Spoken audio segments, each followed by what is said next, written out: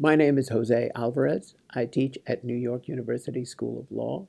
This is the first part of my third lecture on the spaghetti bowl of international investment agreements. In my last lecture, I described how U.S. investment treaties have evolved over time. But the U.S., like many states, does not tend to terminate its old FCNs or its old BITs. It takes a lot of effort to negotiate such pacts and get them approved through each state's legislative processes. And once these treaties are concluded, political and economic interests become aligned and often dependent on them. Economists are not wrong to describe economic pacts like BITs as, quote, sticky deals that generate market expectations that often become hard to dislodge. Of course, as mentioned, U.S. BITs have a termination clause that prevents each state from ending them for a period of 10 years and that allow businesses to rely on them for a further 10-year period. While some states have nonetheless terminated their old BITs, most have not, even when one or both parties to a BIT has moved on to different model BIT texts. In the usual case, as each country adopts a new model BIT and new treaties based on them, it just adds any new treaties to the mix of treaties it already has in place. Newer investment agreements that recalibrate the respective rights of foreign investors and host states also exist alongside traditional investor protective ones like early U.S. BITs. This explains why the contemporary world of some 3,000 bilateral or regional international investment agreements have treaties with very different content.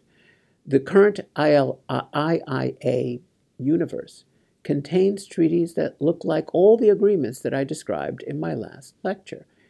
They look sometimes like the Germany-Pakistan BIT of 1959 or of old post-World War II FCN treaties. Some of them look like early U.S. BITs, like the U.S.-Argentina BIT, as well as agreements that look like the U.S. model of 2004, 2012, and, well, parts of the USMCA as well. International investment agreements in force today may be replicas of any of those. They may contain unique combinations of provisions that appear in one or more model BITs, and some may have subtle variations of any of the investment guarantees and state exceptions that I introduced in my last lecture.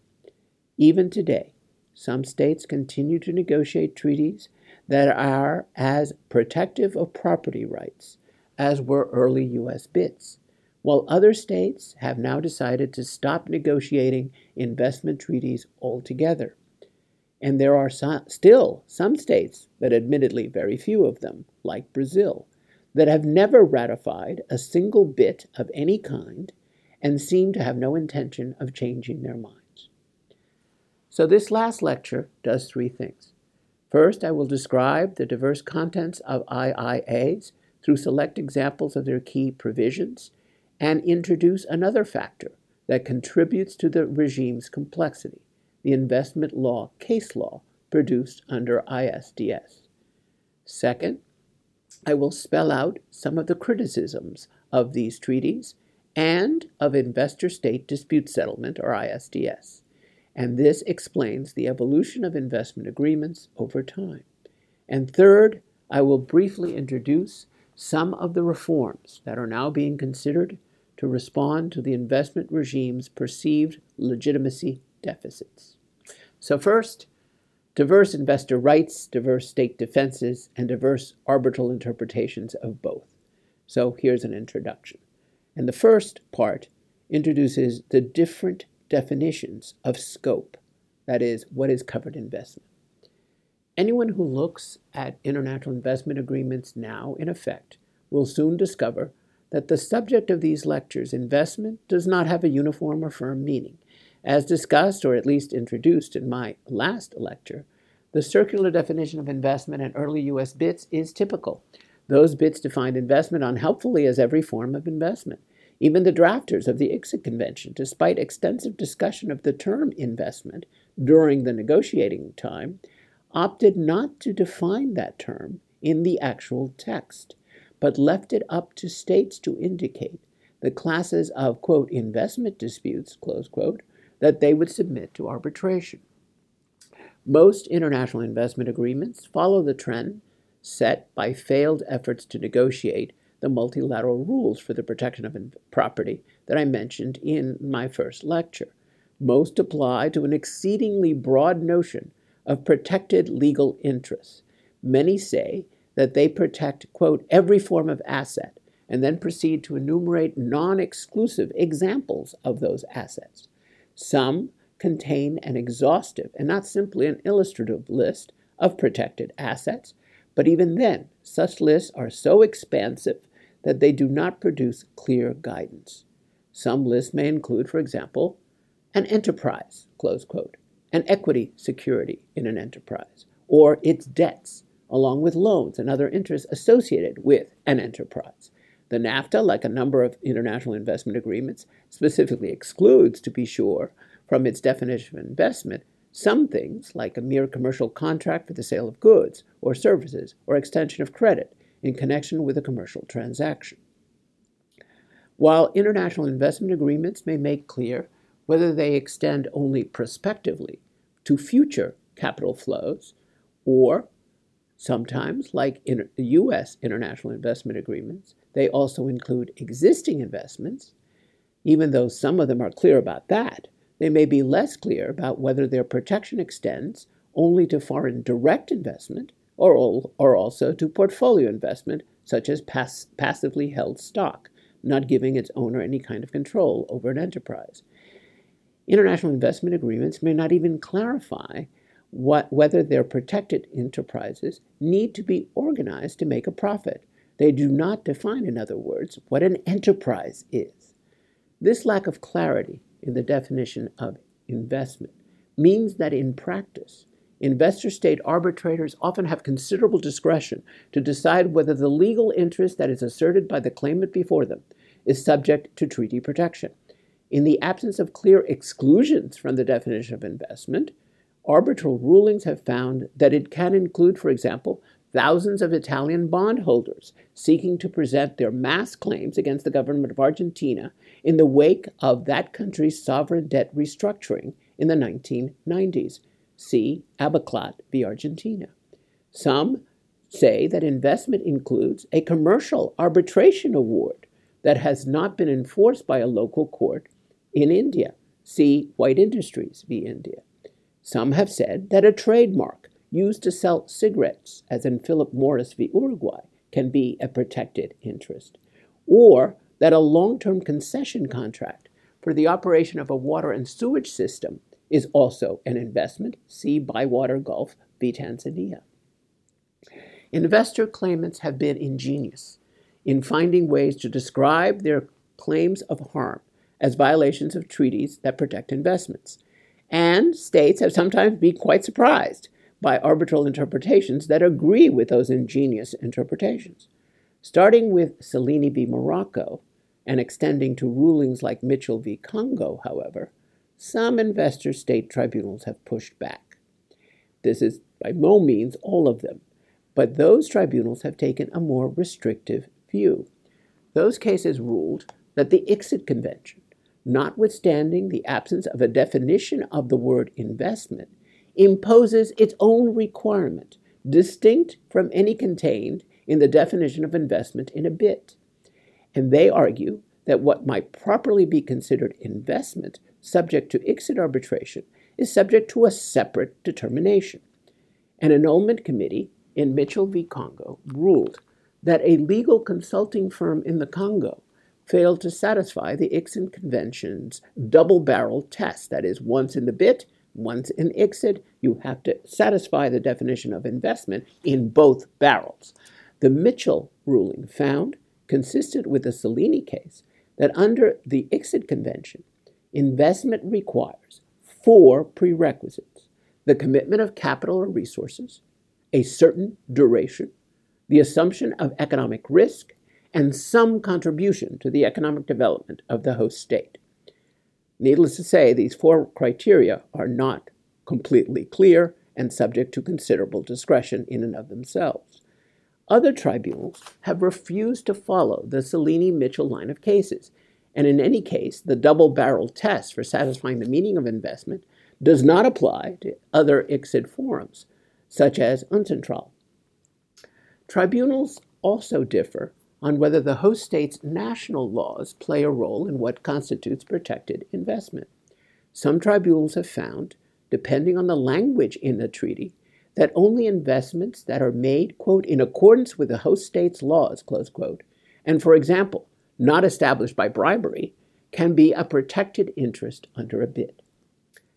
So, the very fact that the subject matter of international investment law, namely what constitutes investment to begin with, does not have a single answer is an indication of just how fragmented, inconsistent the regime is. The international investment regime does not have a single set of rules or a single overarching institution. It lacks the trade regime's set of covered agreements or its single double-tiered dispute settlement mechanism or its permanent brick-and-mortar institution called the WTO with thousands of bureaucrats that is located in Geneva. What we today call the international investment regime has grown piecemeal over time. It consists of a set of treaties that, as I described in my last lecture, can be different over time, even with respect to the same nation. Never mind how different they are among the 180 states that are parties to today at least one bilateral investment treaty. Those different treaties are subject to distinct lines of arbitral authority. The combination of diverse international investment agreements and fragmented case law under them produces a welter of obligations. For some, the relevant image is a spaghetti bowl, where the melange represents not only diverse pacts between different states, but ever-rising numbers of public arbitral rulings, none of which are required to be consistent with one another.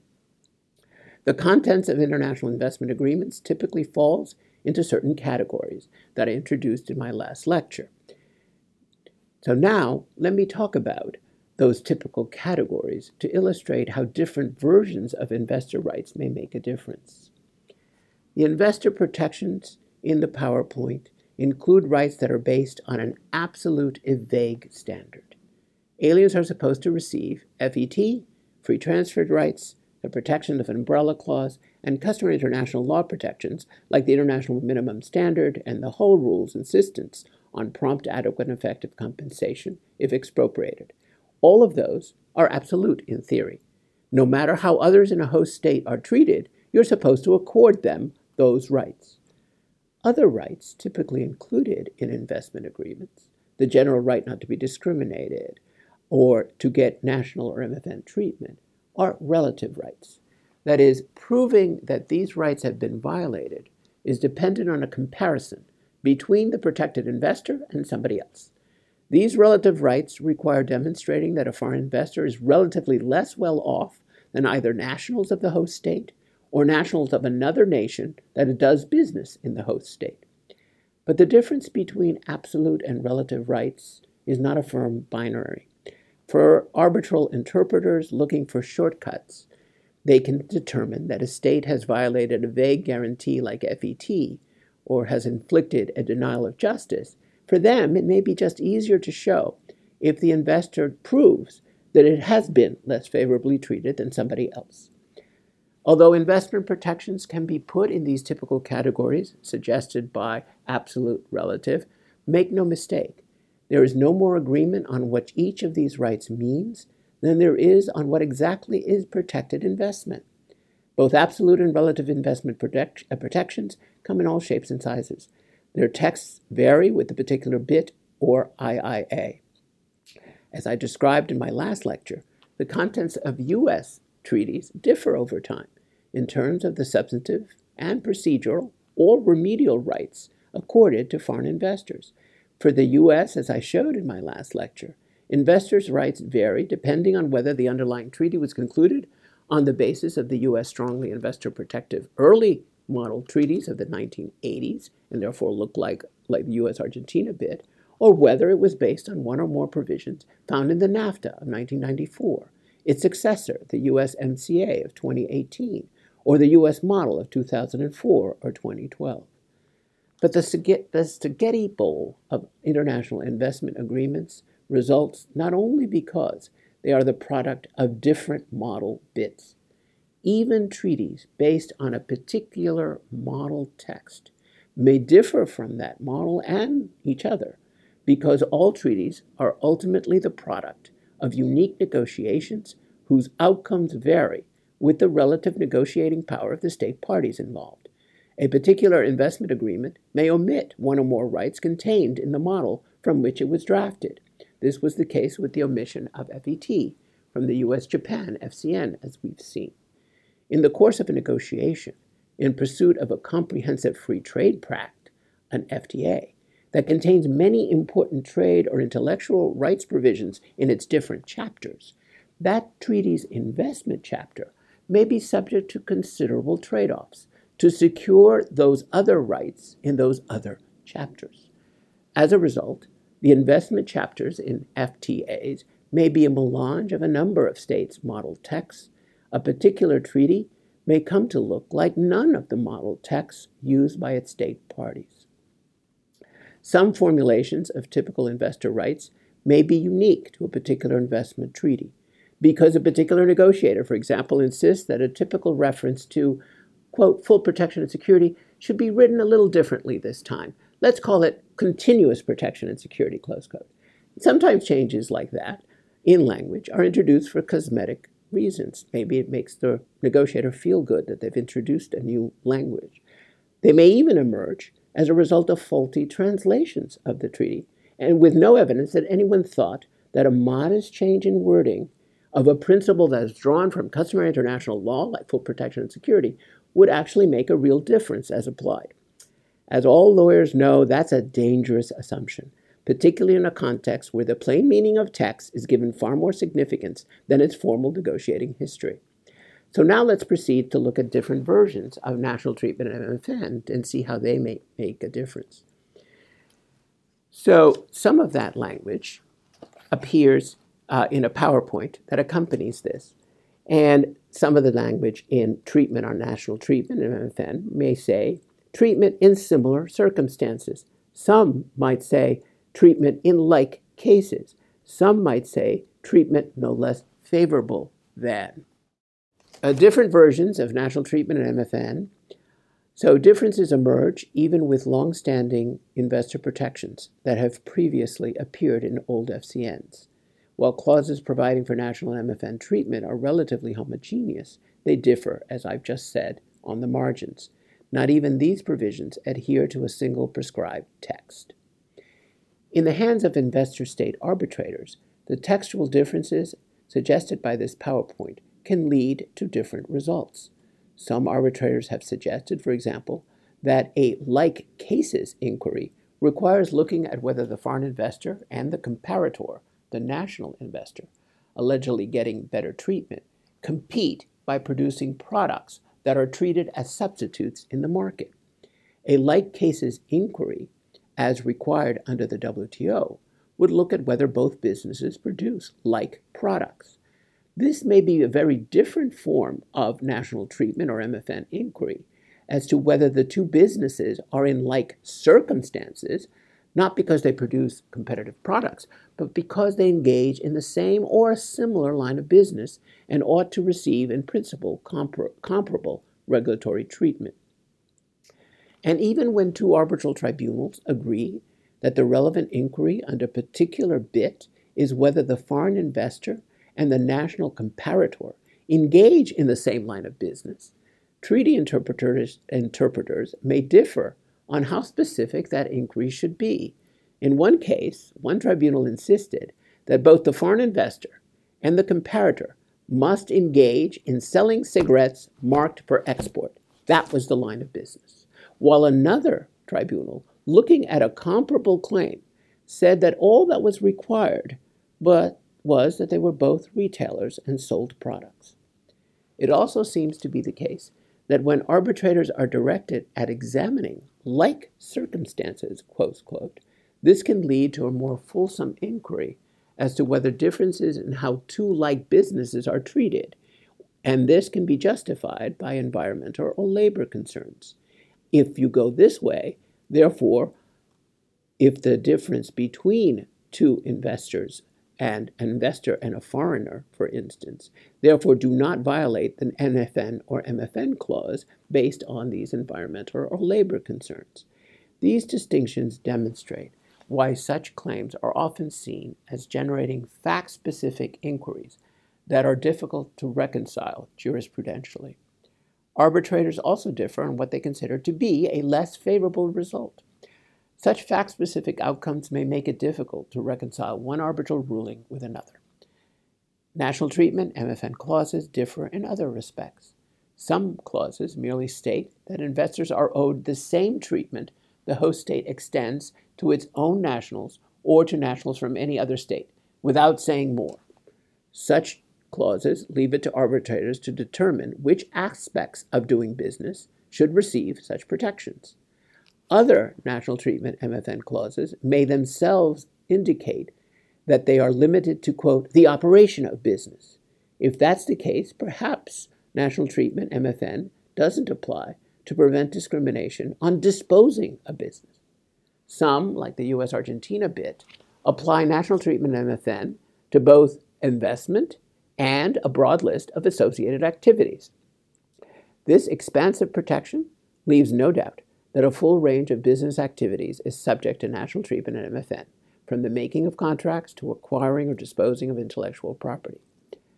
Some international investment agreements, but not all, state clearly that national or MFN treatment is a floor, not a ceiling, and that the investor and its associated activities are in addition entitled to any more favorable treatment granted under the state's laws or that state's other international obligations. We talked about this. This is Article 10 of the U.S.-Argentina BIT, which guarantees such residual protection. And of course, even a strong national or MFN clause can be undermined in terms of the investor by particular sectoral exceptions made by a treaty party. The U.S.-Argentina BIT's national treatment clause does not apply with respect to the U.S. to a long list of highly regulated sectors that are enumerated in the protocol to that treaty. It includes air transportation, ocean and coastal shipping, banking, and insurance.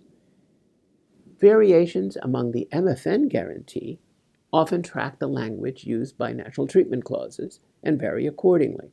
Some MFN clauses obligate a state to accord the same treatment as it accords investors or investments of any third state. Others spell out that the MFN commitment applies only, say, to the management, maintenance, use, enjoyment, or disposal of investments. But differences in outcomes emerging from the application of MFN clauses can also result from different lines of arbitral rulings. Many tribunals have applied the principle of expresso unis to mean that in principle, irrespective of difference in language, an MFN clause permits an investor to look at other BITs concluded by its host state and import any provisions found in those other treaties that provide more favorable treatment. This could mean that an investor that finds an umbrella clause or an FET clause, for example, in one of those other BITs could import such guarantees and use them to its own benefit, even if neither of those rights appears in the BIT under which it is bringing its own claim. The ability to import such rights from one BIT to another can effectively ratchet up investor protections and may make it impossible for a state to effectively narrow these rights in its subsequent BITs so long as its treaties retain an MFN clause. The importation, though, of more favorable investor rights from one BIT to another through the magic of MFN hit a snag when some investors attempted to use MFN clauses to draw from procedural benefits given in their host state's other BITs. In Mefrezini v. Spain, involving an MFN clause in the Argentina-Spain BIT, that treaty extended MFN to all matters governed by this agreement. The investor needed to wait under that treaty for 18 months while it pursued local remedies prior to resorting to arbitration. The investor sought to escape this 18-month delay by using the MFN clause in that treaty to reach into Spain's BIT with Chile instead. which did not require an 18-month delay. The Mefrosini Tribunal agreed that the investor could use MFN to import a procedural aspect of another BIT, and therefore the investor was successful in foregoing the 18-month delay through the magic of MFN. But other tribunals have since rejected the Mefrosini ruling and have rejected the use of MFN to import the import of procedural rules from other BITs. These tribunals contend that the preconditions to arbitral jurisdiction cannot be bypassed in this fashion. Tribunals continue to disagree on this point, and for a time, controversies over the limits of the MFN clause have focused on whether Mefrosini was rightly or wrongly decided. But in 2016, the ruling in Ikhail v. Turkmenistan posed a far more fundamental challenge to the traditional way MFN clauses had previously been interpreted. That case involved the Turkey-Turkmenistan BIT, whose MFN clause looked just like the U.S.-Argentina BIT. That clause provided, and I quote, each party shall accord to these investments once established treatment no less favorable than that accorded in similar situations to investments of its investors or to investors of any third party, whichever is the most favorable, close quote. The claimants sought to use this MFN clause, consistent with many prior cases, as a way to import other investor rights contained in BITs that Turkmenistan had concluded with other states. Turkmenistan argued, however, that the need to find investments in, quote, similar situations required finding an investor that had actually been accorded better treatment from a third state, not merely because a clause in a treaty might so provide. Much to the surprise of defenders of the traditional view that MFN permits the importation of other BIT clauses, the tribunal in that case agreed with Turkmenistan and refused to import a more beneficial BIT provision without proof that actual discrimination had occurred. Whether other tribunals will follow this far narrower view of MFN that it was affirmed in this case remains to be seen. A lively academic debate has ensued among proponents of the old or new interpretations of MFN clauses. But importantly, in the wake of these arbitral and scholarly disputes, some states have reacted by changing the language of their MFN clauses in their more recent treaties. Consider, for example, the MFN clause in the CETA text of 2018. This is between EU and Canada. Article 8.7 of CETA states, quote, each party shall accord to an investor of the other party treatment it accords in like situations to investors of a third party. And then continues, quote, for greater certainty, the treatment referred to does not include procedures for the resolution of investment disputes between investors and states provided for in other international investment treaties and other trade agreements. Substantive obligations in other international investment treaties and other trade agreements do not in themselves constitute quote-unquote treatment, and thus cannot give rise to a breach of this article, absent measures adopted or maintained by a party pursuant to those obligations. The CETA's text rejects the Mefrosini ruling, and it seemingly embraces also the Turkmenistan ruling just discussed. This is likely to make MFN clauses in CETA much less useful to investor claimants. The CETA's text and the ruling in Turkmenistan also cast some doubt on the argument that MFN clauses progressively raise the standards of protection for investors while they multilateralize the investment regime and make its protections more uniform across international investment agreements. If investors can no longer secure better treatment by simply importing the best available BIT clause in some other treaty, whether it deals with procedural rights or not, one tool for elevating investor protections across the BIT universe is cut off.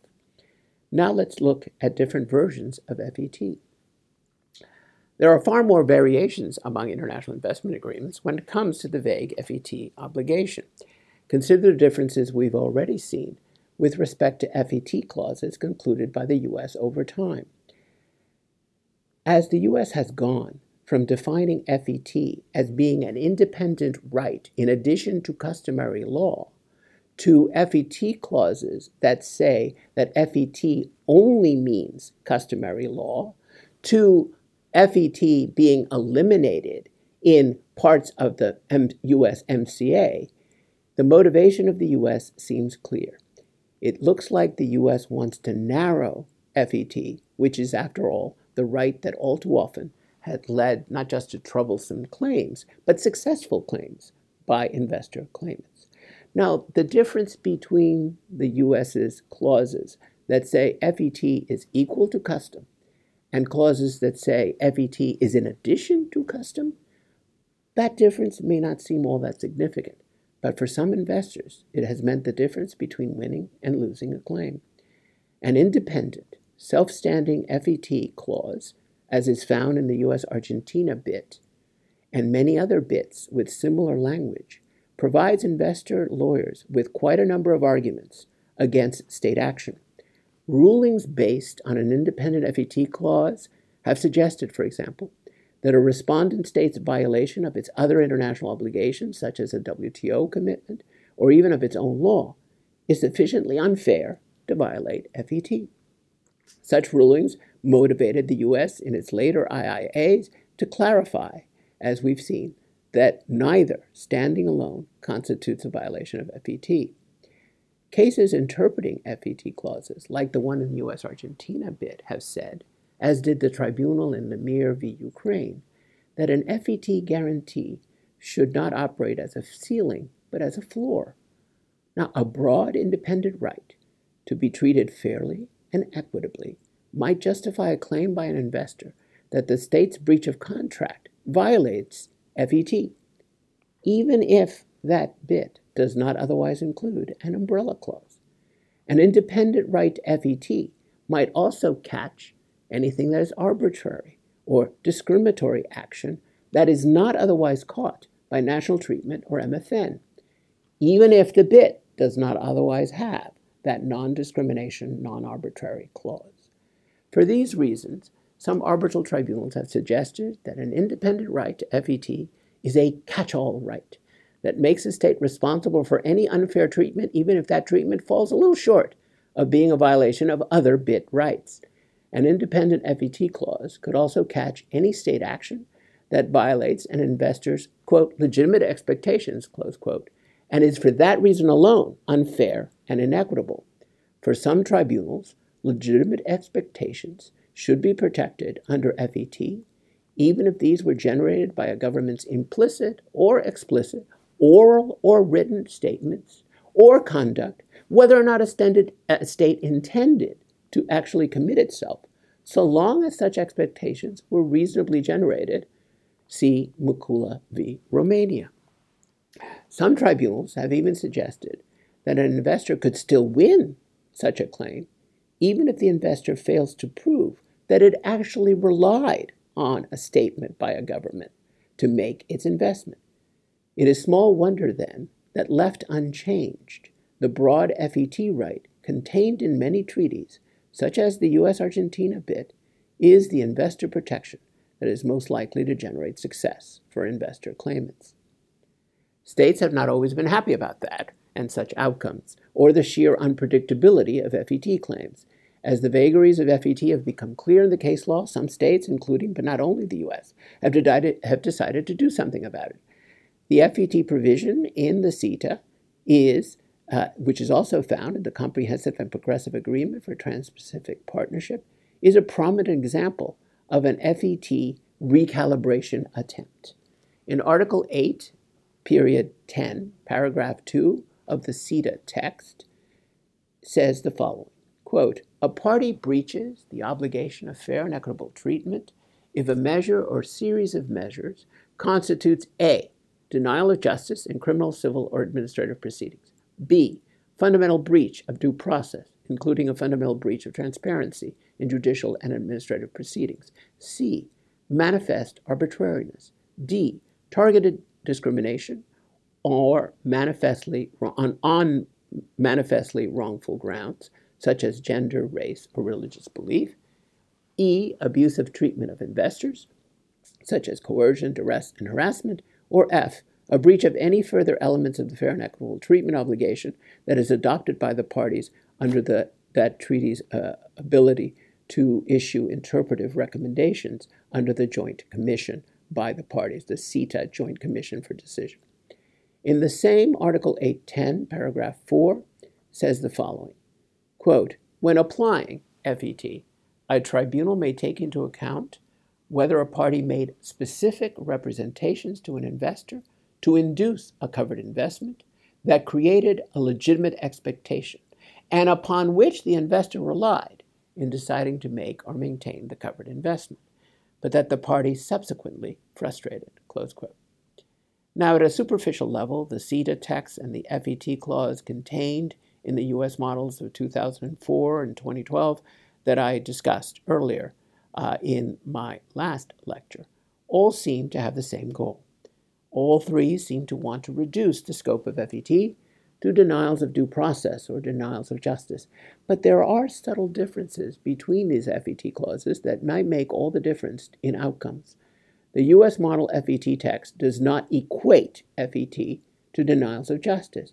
It just says it includes denials as examples of the violation of the clause without saying that those are the only instances in which FET is violated. The CETA text seems intended to reduce FET to a far more precise list of offenses, namely those it lists, and I've just read, from A to F. The list of other kinds of FET offenses remains open under the CETA text under F, but only to the extent that the state parties to the CETA say so. The precise list of the 5 FET offenses at A through E seems motivated by a concern that customary denials of justice, like much of custom, is overly vague and reach too many types of state action. The CETA parties felt that they needed to give FET this precise content to avoid unfair surprise on both sides, for both investors and states. The CETA's drafters were probably motivated by some arbitral rulings that find that even if FET is equivalent to the international minimum standard of justice, that standard, including what constitutes a denial of justice, evolves and grows over time. Glamis Gold, VUS, a NAFTA case, suggested that given ever higher standards for what people, including human rights claimants, expect to receive by way of due process, what constitutes a denial of justice today is not necessarily the same as it was when, say, the Mexican U.S. Claims Tribunal was examining the behavior of local courts back in Mexico in 1920s. If what violates the international minimum standard or constitutes a denial of justice is defined, as some tribunals say, by what shocks the juridical conscience, the Glamis Tribunal seems to be saying that we're just a bit more easily shocked today. The need for clarity also motivates paragraph 4 of the CETA text. That part makes clear that to be protected, legitimate expectations require investors to actually rely to their detriment on government assurances. It also requires that those assurances be specific commitments made by a government in writing. So the CETA text is, though, an excellent example of why attempts like these to render an investment right more precise and therefore more narrow through treaty language and therefore reduce arbitral discretion in interpreting these rights, that these efforts may not work as intended. CETA's FET text may not significantly reduce the exposure host states have under FET. The text of the CETA that I've read still leaves considerable room for arbitral discretion and investors' lawyers' creativity. The CETA's Article 1810A, the first category, does not define the critical term denial of justice. Its B now raises questions about what constitutes a, quote, fundamental breach of due process or of transparency versus less fundamental ones. Its C fails to clarify what is manifest or what is arbitrary. Its D does not tell us who has the burden of proving that a state targeted anyone for discrimination and which other grounds, apart from those enumerated, might be included. And E fails to define any of its critical terms. What's abusive? What's coercion? What's duress? What's harassment? For these reasons, the CEDA's version of FET may just change the way investor claimants argue their claims and the way arbitrators deploy their interpretive discretion, which continues.